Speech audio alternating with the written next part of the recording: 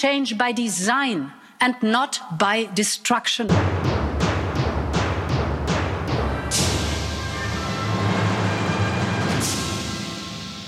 Welkom bij Europamania en de officiële aftrap van het Europese politieke jaar. De Brusselse hoogmis, de troonrede van Europa, de Prinsjesdag voor de Europese federalisten. Of, zoals het eigenlijk heet, de Staat van de Europese Unie. De speech van de voorzitter van de Europese Commissie in het Europees Parlement. En voor Ursula von der Leyen was het de eerste keer dat zij deze speech mocht houden. En ze nam daar de tijd voor. Ik ben Jesse Pinster, ik ben Europa-verslaggever bij een radiostationnetje in Amsterdam. En ik ben Han-Dirk Hekking, Europa-verslaggever bij een financieel krantje in Amsterdam. Han-Dirk, ik dacht laten we gewoon eens beginnen met een aantal uitspraken van von der Leyen in die speech, waarbij ik toch een zeker element van had. Van wat zegt ze nou eigenlijk, of wat bedoelt ze hier nou eigenlijk? En dan kan ik het natuurlijk zelf gaan proberen op te zoeken. Maar ik kan het ook aan jou gaan vragen, want jij hebt altijd ongetwijfeld alle antwoorden erop. Dus laten we gewoon eens beginnen met de Bauhaus-uitspraak. Every movement has its own look and feel. And we need to give our systemic change its own distinct aesthetics to match style with sustainability. And this is why we will set up a new European Bauhaus, a co-creation space where architects, artists, students, engineers, designers work together to make that happen. This is Next Generation EU. This is shaping the world we want to live in. Ja, dus een beetje. Ze heeft wel een beetje die start-up taal onder de knieën inmiddels, hè? Over co-creation spaces. Maar waar heeft ze het nou eigenlijk over? Ja, wij zitten hier natuurlijk in de co-creation space van BNR Nieuwsradio. Een studio waarin die wordt bevolkt niet alleen door eminente verslaggevers van BNR Nieuwsradio, maar ook verslaggevers van het Financieel Dagblad. Noem dat maar geen co-creation space. Bauhaus, ja, het was een gloedvolle naam uit de architectuur en de vormgeving, bladibla. Samenwerking van architecten, artiesten, ingenieurs, studenten. Dat moet in Europa plaats hebben. En dat is eigenlijk uiteindelijk allemaal bedoeld om duurzamer te bouwen en energiezuiniger te bouwen. Dus het gaat niet alleen maar om hoe die gebouwen er precies uitzien en dat heel Europa vol moet staan met die stijl huizen. Ik weet niet of het dezelfde stijl huis is. Ik dacht zelf eigenlijk gewoon van, kijk, wat hier belangrijk is Europese esthetiek. Dus ik dacht eigenlijk zonnepanelen ontworpen door Dior. Ik dacht isolatiemateriaal geborduurd door Prada. Isolatieglas met de Banksy-imprint. Daar dacht ik aan. Nou, dat ziet er ineens een stuk aantrekkelijker uit. Nou moet ik zeggen dat ik net wel even gehoord heb wat het volgens mij zou moeten betekenen. Want ik zat in een call met Frans Timmermans. Dat is toch een soort van de nummer 2 in die Europese Commissie. Dus die moet het kunnen weten. Ja, die zei het heeft te maken met democratisering en emancipatie. Het gaat erom dat het dus niet een mooi huis wordt voor mensen die het kunnen betalen, maar een mooi huis voor ons allemaal. Waar zijn de glazen om te klinken als je ze nodig hebt? Ik wil er graag voor tekenen ook. We will build a European BARDA. An agency for biomedical advanced research and development. Ja, ze zijn lekker aan het bouwen in ieder geval, want ze gaan dus ook aan BARDA bouwen. Nou, bij Bauhaus had ik nog een associatie. Bij BARDA moet ik zeggen dat ik echt even aan het afhaken was. De verspreking was ook leuk, hè? Biomedical Advanced Resource, zei ze eigenlijk in eerste instantie. Dus het gaat over geld dan resource. Hè? Over dingen die je achter de hand hebt. Nee, maar dat is inderdaad Biomedical Advanced Research and Development Authority. Is een Amerikaans instituut. De laatste keer dat ik keek waren de Verenigde Staten niet echt het gidsland bij de aanpak van de coronacrisis. Dus het is interessant, maar dat we daar toch klaarblijkelijk iets soortgelijks voor willen oprichten in de EU. En wat doen zij dan? Ja, dat is een instantie die eigenlijk bedoeld is om ervoor te zorgen dat er bijvoorbeeld voorraden aan vaccins en materiaal en mondkapjes. Ja, wordt opgebouwd, dat onderzoek wordt gedaan. De ontwikkeling van inderdaad nieuwe methodes, dat soort werk en zo. Toch een beetje het gevoel wat ze misschien in Brussel hebben gehad aan het begin van de coronacrisis, dat ze enigszins aan de zijlijn staan als het gaat over gezondheidszorgvragen, zoals de uitbraak van een virus, en dat daar misschien maar eens een einde aan moet komen. Ja, precies. En uiteindelijk gaat het natuurlijk ook gewoon om het aanleggen van voorraden. Want dat is natuurlijk in de hele discussie over hoe we eigenlijk klaar waren voor dit virus. De rode lijn een beetje gebleken. We hadden tekort aan alles. In eerste instantie waren we zelfs zo solidair met China dat we, Italië bijvoorbeeld, dat die nu allerlei beschermd materieel naar China hebben gevlogen, terwijl zelf het virus al had toegeslagen in Italië. Ja, oké, dan gaan we door met. Ja, dit was iets waar wij wat discussie al over hadden. Het ging over Navalny, de Russische oppositieleider die vergiftigd is. En toen zei von der Leyen iets over een pijplijn. I say that the poisoning of Aleksej Navalny with an advanced chemical agent is not a one-off. We have seen the pattern in Georgia and in Ukraine, in Syria and Salisbury, and in election meddling around the world. And this pattern is not changing. And no pipeline will change that. Ja, dat begreep ik dus niet helemaal. Ze zegt dus eigenlijk van Rusland gedraagt zich op een bepaalde manier, vergiftigt mensen. Dat hebben ze vaker zien doen. En dat gaat niet veranderen door een pijplijnproject. Nou, waar ze het dan over heeft, daar zijn we het wel over eens. Dat is Nord Stream 2, die pijplijn van Rusland naar Duitsland, die door de Oostzee gaat, zodat het makkelijk en snel en misschien ook wel wat goedkoper naar Duitsland kan gaan. Maar zegt ze hier nou eigenlijk, stop nou met dat project, want dat heeft geen zin? Of zegt ze, ga maar gewoon door, want het heeft geen zin? Ik had zelf geen enkele aanval van een ambivalentie in deze. Ik dacht dat ik had begrepen wat ze zei. Maar toen jij erover begon ik natuurlijk toch een beetje te twijfelen. Maar ik blijf toch eigenlijk bij mijn oorspronkelijke stellingname. En dat is dat Ursula von der Leyen hier met een hele harde aanval op Rusland komt. En zegt, jullie hebben altijd wel gedacht, jullie met name richting Duitsland misschien, van als we nou hele goede, nauwe, innige banden economisch hebben met Rusland, dan gaat het vast zeker op de lange termijn in onze politieke relatie ook wel goed. Mm-hmm. Ja, en zo'n Nord Stream 2, die pijplijn, ja, dan hebben de Russen nog meer, zijn ze economisch gewoon gebonden aan ons, omdat ze hun gas nog meer aan ons verkopen.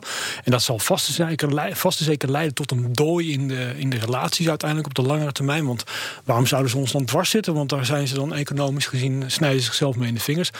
Ursula von der Leyen zegt nu gewoon van, het maakt niet uit. Ze zijn op deze koers.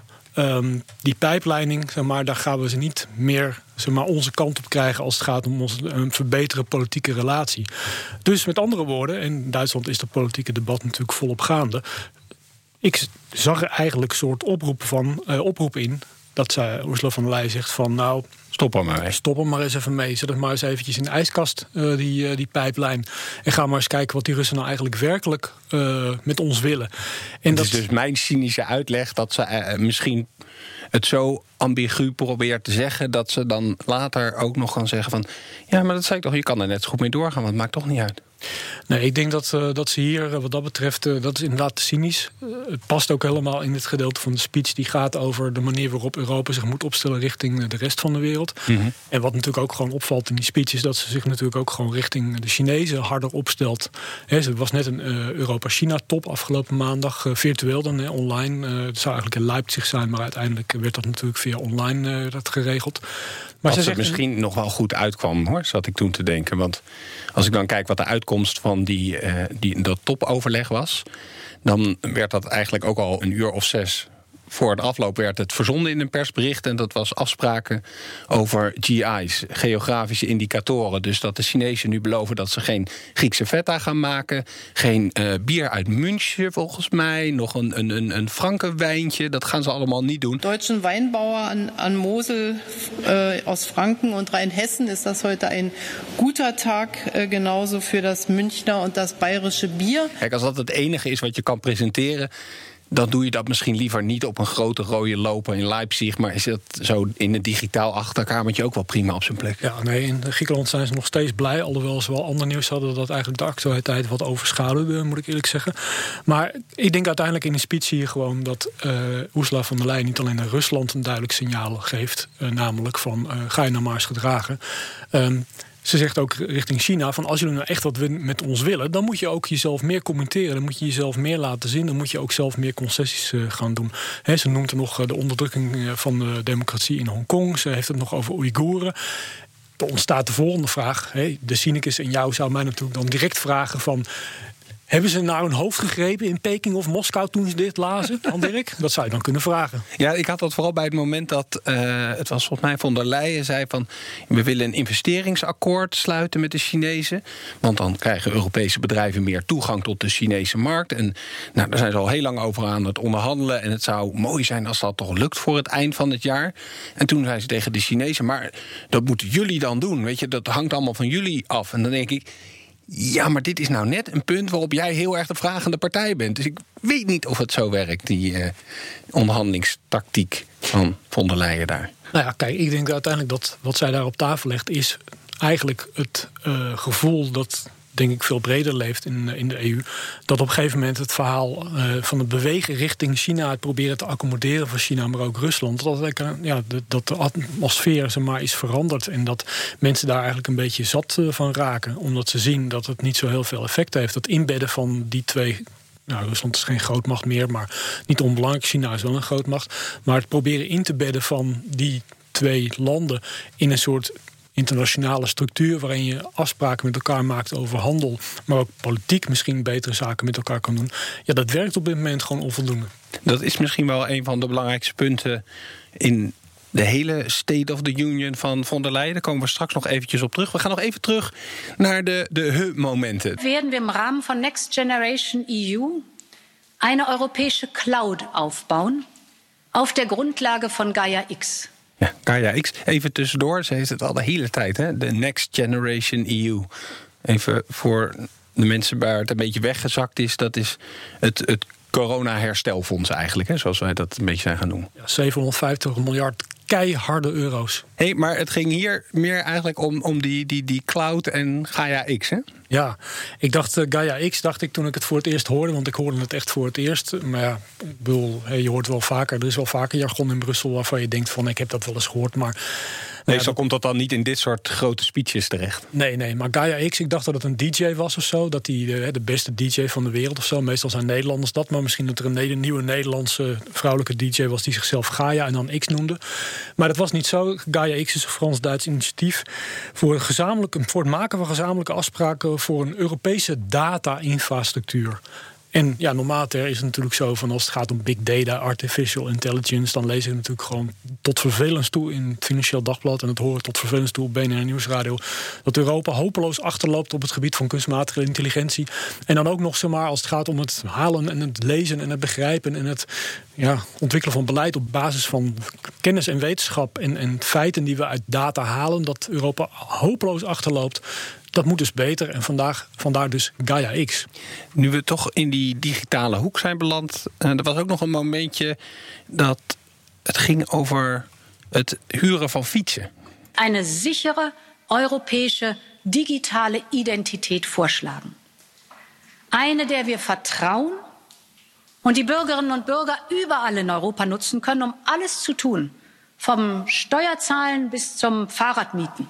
Ja, we krijgen een digitale Europese identiteit. We hebben misschien niet een echte Europese identiteit, maar digitaal moet die er dan wel gaan komen. Het is een soort DigiD on steroids, denk ik dan. Want je kan dus zowel je belastingaangifte ermee doen als een fietsje huren.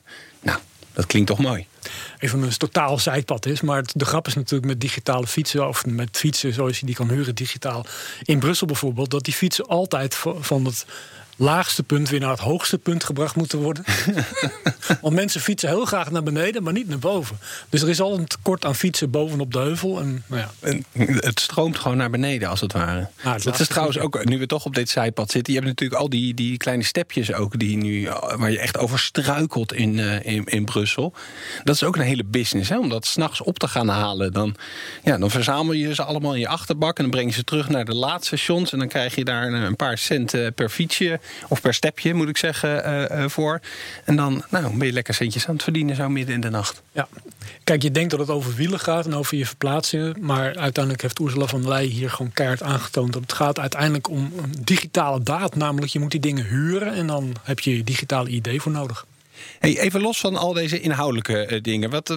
Wat is blijven hangen meer over de stijl? Weet je, het was toch von der Leyen die voor het eerst haar State of the Union deed. Ik zei in het begin al een beetje, duurde wat lang. Weet je, ik kijk dan altijd ABS, Europe by Satellite. Daar wordt dat dan allemaal gestreamd. En er staan dan mooi van die tijdscodes van. En een half uurtje gaat het duren, die speeches. Ik denk, dat kan ik wel hebben. Maar uiteindelijk was het bijna een hele voetbalwedstrijd dat ik daar heb zitten kijken. Met verlenging bijna. Ja, het was 1 uur en 17 minuten en 24 seconden, heb ik gezien. En toen de voorzitter van de Europese Commissie ooit mee begon, dat was, als ik het goed heb, José Manuel Barroso, de Portugese voorzitter van de Europese 2010. Commissie. Die begon daarmee en het was eigenlijk, loste hij daarmee ook een soort wens in van het Europese parlement, waarin echte Europarlementariërs, of eigenlijk echt Europeanen, zoals Dani Cohn-Bendit van de Groenen, die had jarenlang al aangedrongen eigenlijk op dat de voorzitter van de Europese Commissie daar gewoon een wervend verhaal zou houden, een gloedvol strategisch verhaal over waar Europa dan toch wel weer zou gaan op inzetten. Het bijkomende voordeel was dat eigenlijk daarmee ook nog een keertje de voorzitter van de Europese Commissie nog eens een keertje een praatje hield voor het Europese parlement. Het Europese parlement als de volksvertegenwoordiging van de Europese burger. Dan de voorzitter van de Europese Commissie scherp kon ondervragen over de prioriteiten zoals die werden gesteld. Klinkt een beetje als een feestje voor het parlement en de commissie.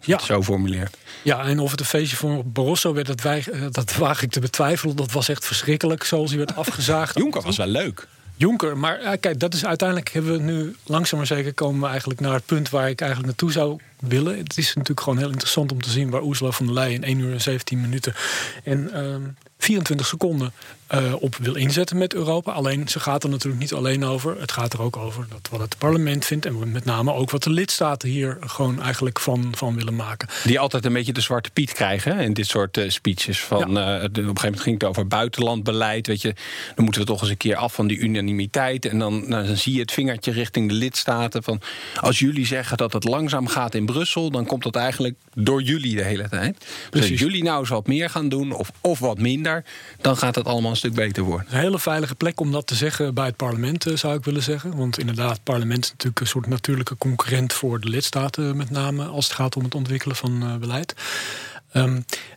Het was zoals het was. Het was een opsomming van de ambities van Ursula von der Leyen in haar eerste speech. En ze heeft heel veel ambities. En er is ook heel veel aan de hand in Europa. In die zin was het heel. Het was misschien wel logisch dat het ook even duurde. Ze probeerden heel compleet te zijn, maar omdat er ook veel is. Net als Junckers speech in 2015, hoogtepunt van migratiecrisis, nog een beetje de nasleep, ook wel, niet eens nasleep trouwens, ook nog wel het hoogtepunt van de economische of de eurocrisis op dat moment. Dan begrijp je, dan heb je misschien ook wat meer tijd nodig.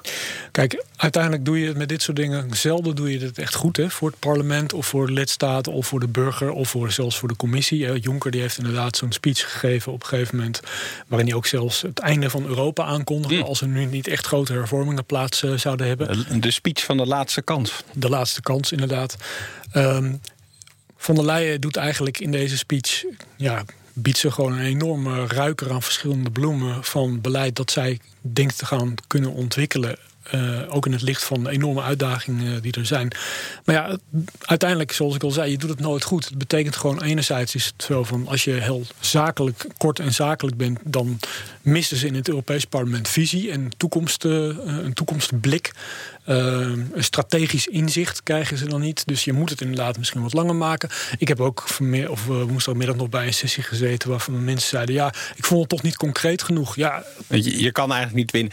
Er is wel een manier waarop het iets korter had kunnen zijn. Dat is namelijk als ze iets minder pauzes zou laten vallen tussen alle dingen die ze zegt. En dat is sowieso, hè. Ze heeft een beetje alles wordt op met dezelfde intensiteit ongeveer gebracht. Dus ik zat nog een beetje zo terug te luisteren. Ik was er nou een moment dat ze misschien wat naar onder of naar boven ging. Van weet je, hier horen we de passie van deze Duitse politica. Misschien dit moment. LGBTQI-free zones are humanity-free zones. And they have no place in our union. Ja, ook niet helemaal, maar ik had toch het gevoel dat ze daar wel echt zoiets had van die homo-lesbienne-vrije plekken die Poolse steden aanwijzen.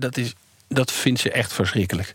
Nou is dat misschien ook niet het moeilijkste punt om verschrikkelijk te vinden. Maar ik meen inderdaad toch die opmerking meen ik toch enige passie inderdaad te ontwaren. Er was natuurlijk ook weer voor de mensen die Polen en Hongarije graag door de mangel halen vanwege de inbreuk op de rechtsstaat in die landen, was dat natuurlijk veel te weinig. Maar daar hoorde je von der Leyen gepassioneerd inderdaad praten over iets dat ze afwijst. Ja, er zaten misschien een beetje te weinig momenten in die speech. Er waren ook mensen die zeiden van waarom moet het allemaal zo lang? Want onze troonrede was immers ook maar gewoon iets van, pak een beetje 20 minuten. 20 minuten 51 als ik het helemaal precies klok. En een troonrede van 2524 woorden van Willem-Alexander. Terwijl Ursula von der Leyen toch echt 8.179 woorden nodig had in 1 uur 17 minuten en hoeveel seconden? 24. Heel goed, Jesse. Ja.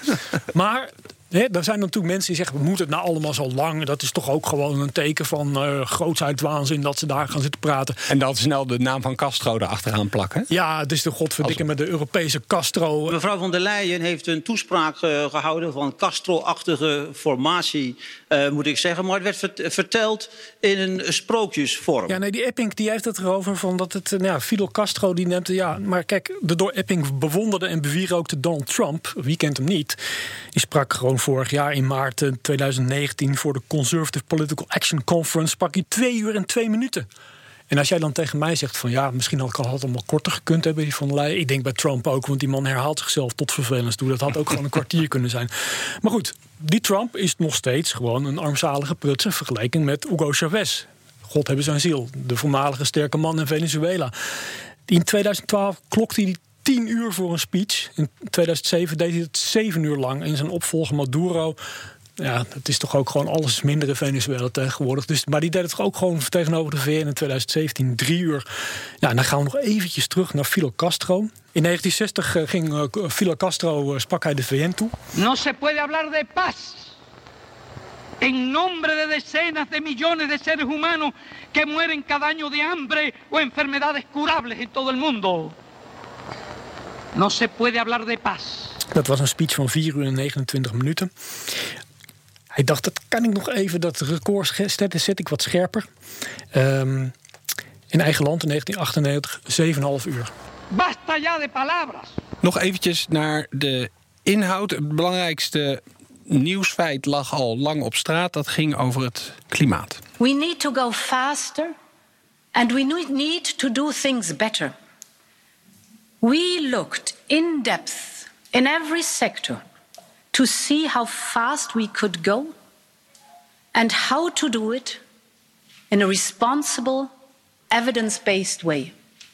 The European Commission is proposing to increase the 2030 targets for emission reduction to at least 55%. Dit is veel meer dan alleen maar een beetje boekhouden. Want je zou zeggen, 2050 moeten we klimaatneutraal zijn. Ja, dan zitten er wat tussenpunten tussen het moment van nu en 2050. Maar het feit dat ze nu dit tussenpunt op 2030, dus over 10 jaar hebben gezet, dat brengt toch wel iets teweeg. Brengt teweeg dat er, zoals Ursula von der Leyen zelf zei, 170 bedrijven zich juichend aan haar kant hadden opgesteld. Ja, ik heb die lijst even zitten bekijken. En dat is natuurlijk mooi en aardig. Nederlandse bedrijven die ik ertussen zag. NS volgens mij, DSM. Maar ja, dan want als je klimaatverandering denkt, dan denk je toch aan vervuilende bedrijven zoals Shell of Tata Steel. Die vind je niet daartussen, hoor.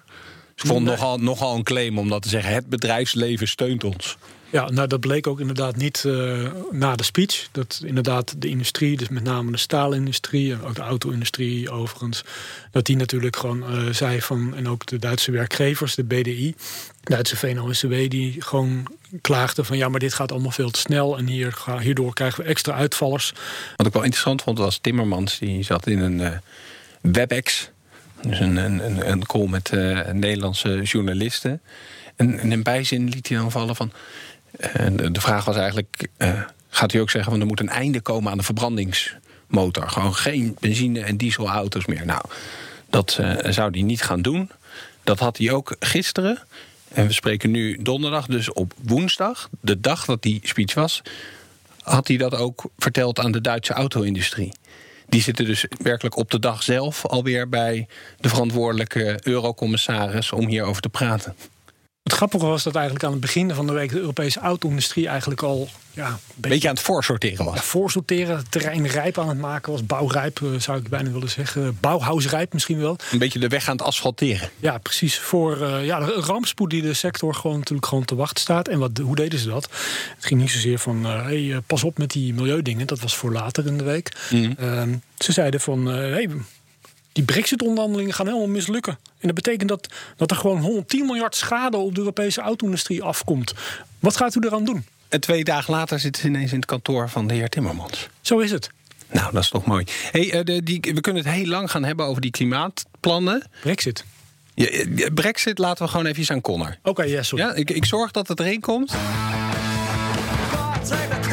will be governed by science and not by mumbo-jumbo. And not by mumbo-jumbo.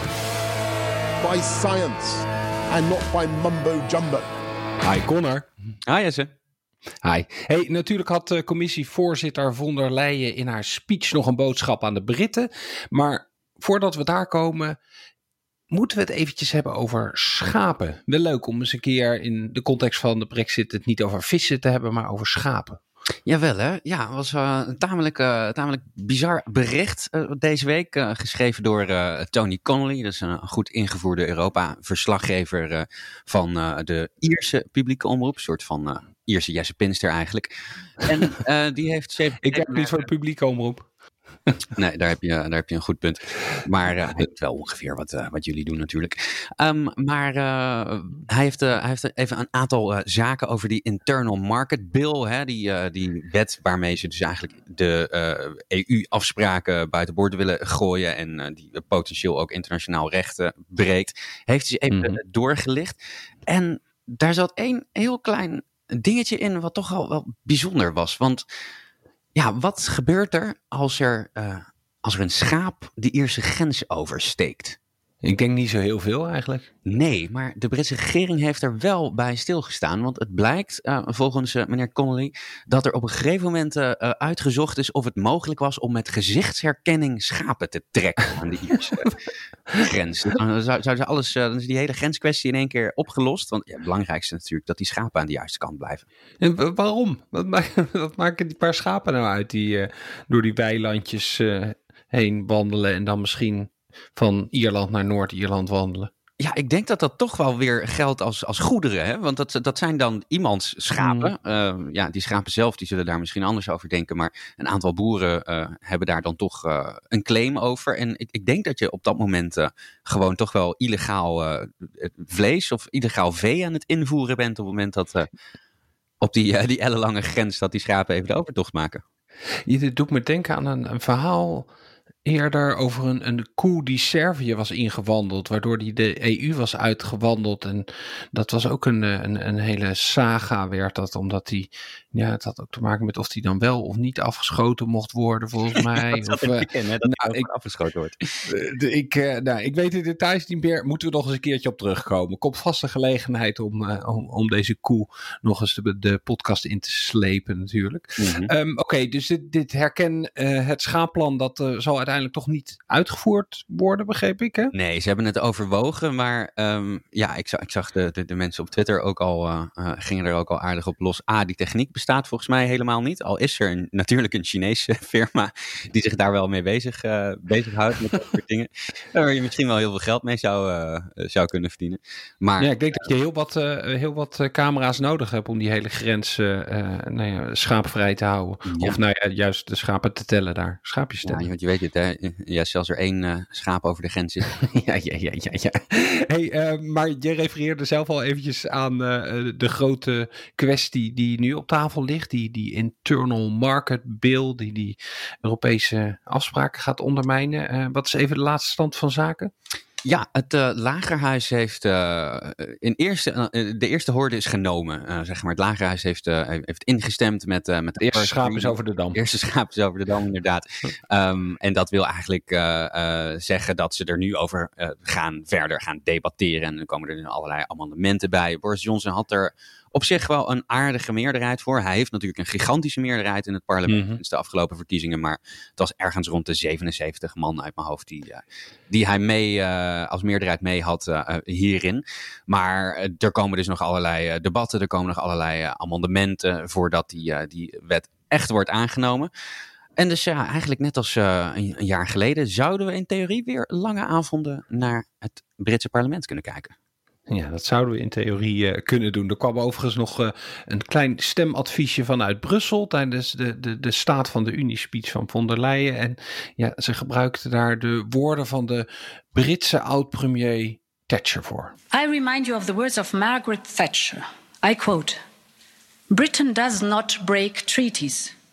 It would be bad for Britain, bad for relations with the rest of the world, and bad for any future treaty on trade." End of quote. This was true then, and this is true today.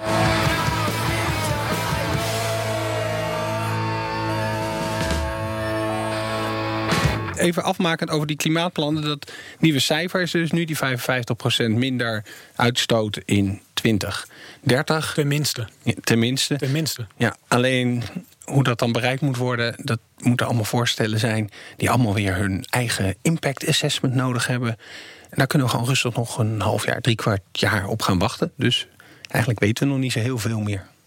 Nee, maar we kunnen ondertussen wel gewoon onze eigen Bauhaus-omgeving alvast ontwerpen. Ja, laten we gewoon focussen op Bauhaus. Maar we gaan nog heel eventjes de buitengrenzen over.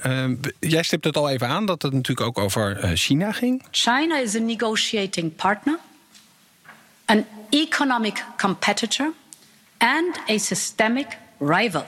Ja, was eigenlijk in 2019 ook al vastgesteld in de China-strategie. Maar het wordt hier nog eventjes herhaald. Turkije? Turkey is and will always be an important neighbor. But while we are close together on the map, the distance between us appears to be growing. Ja, klinkt ook nog niet heel erg lekker. Dan als we naar Amerika kijken. We need change by design and not by destruction of our international system. Destruction of our international system. Ja. Misschien ook wel een verwijzing naar andere landen. Misschien ook wel dat punt over China wat je al eventjes maakte. Ja. Maar dit gaat natuurlijk heel erg over bijvoorbeeld de Wereldhandelsorganisatie, die eigenlijk op sterven na dood is. Omdat de Amerikanen aanstelling bijvoorbeeld van rechters eigenlijk blokkeren. Waardoor als er geschil is, wat de WTO dan heeft, een geschillenbeslechtingssysteem, dat functioneert eigenlijk amper meer omdat er gewoon te weinig rechters zijn. En dat is nou juist iets waar we internationaal gezien natuurlijk in het verleden in zekere zin trots op konden zijn. Dat we, als we geschillen hadden, dat we dat konden voorleggen. Bijvoorbeeld over de staatssteun aan Boeing en aan de staatssteun aan Airbus. Ja, er werd jarenlang over gesoebeld, maar uiteindelijk lag daar gewoon een uitspraak. En werd gezegd van jullie hebben onterechte staatssteun zoveel gegeven. Ga het eens even remediëren in slecht Nederlands. Zover kunnen we nu niet meer komen, omdat uiteindelijk de WTO effectief zeg maar met één voet in het graf staat. Ja, en dat was in ieder geval nog een organisatie waarin je hopelijk handelsoorlogen kon voorkomen. En dat lukt nu ook daar in ieder geval niet. Maar daar zat ook het woordje design and not destruction in. En volgens mij was dat misschien wel de kernboodschap van von der Leyen in haar speech. En dat zei ze eigenlijk al, ik denk na 2 minuten of zoiets. Dus het zal altijd kort kunnen houden. This is our opportunity to make change happen by design and not by disaster or by diktat from others in the world. To emerge stronger by creating opportunities for the world of tomorrow and not just building contingencies for the world of yesterday. De Europese Commissie lijkt toch echt van mening te zijn, en helemaal verrassend is het niet als je gewoon kijkt naar hoe het afgelopen jaar ook is geweest, dat er een hoop invloeden op Europa zijn van buiten Europa. Nou hebben we de coronacrisis gehad, ook een crisis die een soort van buiten kwam, maar waar we geen grip op kregen. En volgens mij is dat de centrale boodschap die ze probeerden over te brengen, van we moeten dingen zo gaan designen dat we dat zelf allemaal onder controle hebben, niet vergast worden, of het nou door Poetin is, door Xi, door Trump of door een virus. Nee, klopt. We moeten niet passief afwachten en eigenlijk achteroverleunen tot we gewoon te horen krijgen van anderen wat we zouden moeten doen en hoe de wereld in elkaar steekt. Er lijkt ook wel een zekere ambitie uit in wat Von der Leyen voor ogen heeft. Tegelijkertijd, dan krijg je toch alweer de Europamania disclaimer van Jesse Pinster en Han-Erik Hekking. Ze gaat er niet altijd over. Nee, en het is maar afwachten of alles wat ze wil ook werkelijk gaat gebeuren. En dat wordt dan meestal niet in het Europees Parlement bepaald, maar in de hoofdsteden. Zo is het. We bouwen een nieuwe stad. We bouwen een nieuwe stad. We bouwen een nieuwe stad. We bouwen een nieuwe stad. En daarmee zijn we aan het einde gekomen van deze aflevering van Europamania. Dankjewel voor het luisteren en tot de volgende week. Gibst du mir Wasser, rühr ich den Kalk, schau ich dich an. Gibst du mir Wasser, rühr ich den Kalk, schau ich dich an. Gibst du mir Steine, geb ich dir Sand. Gibst du mir Wasser, rühr ich den Kalk, wir bauen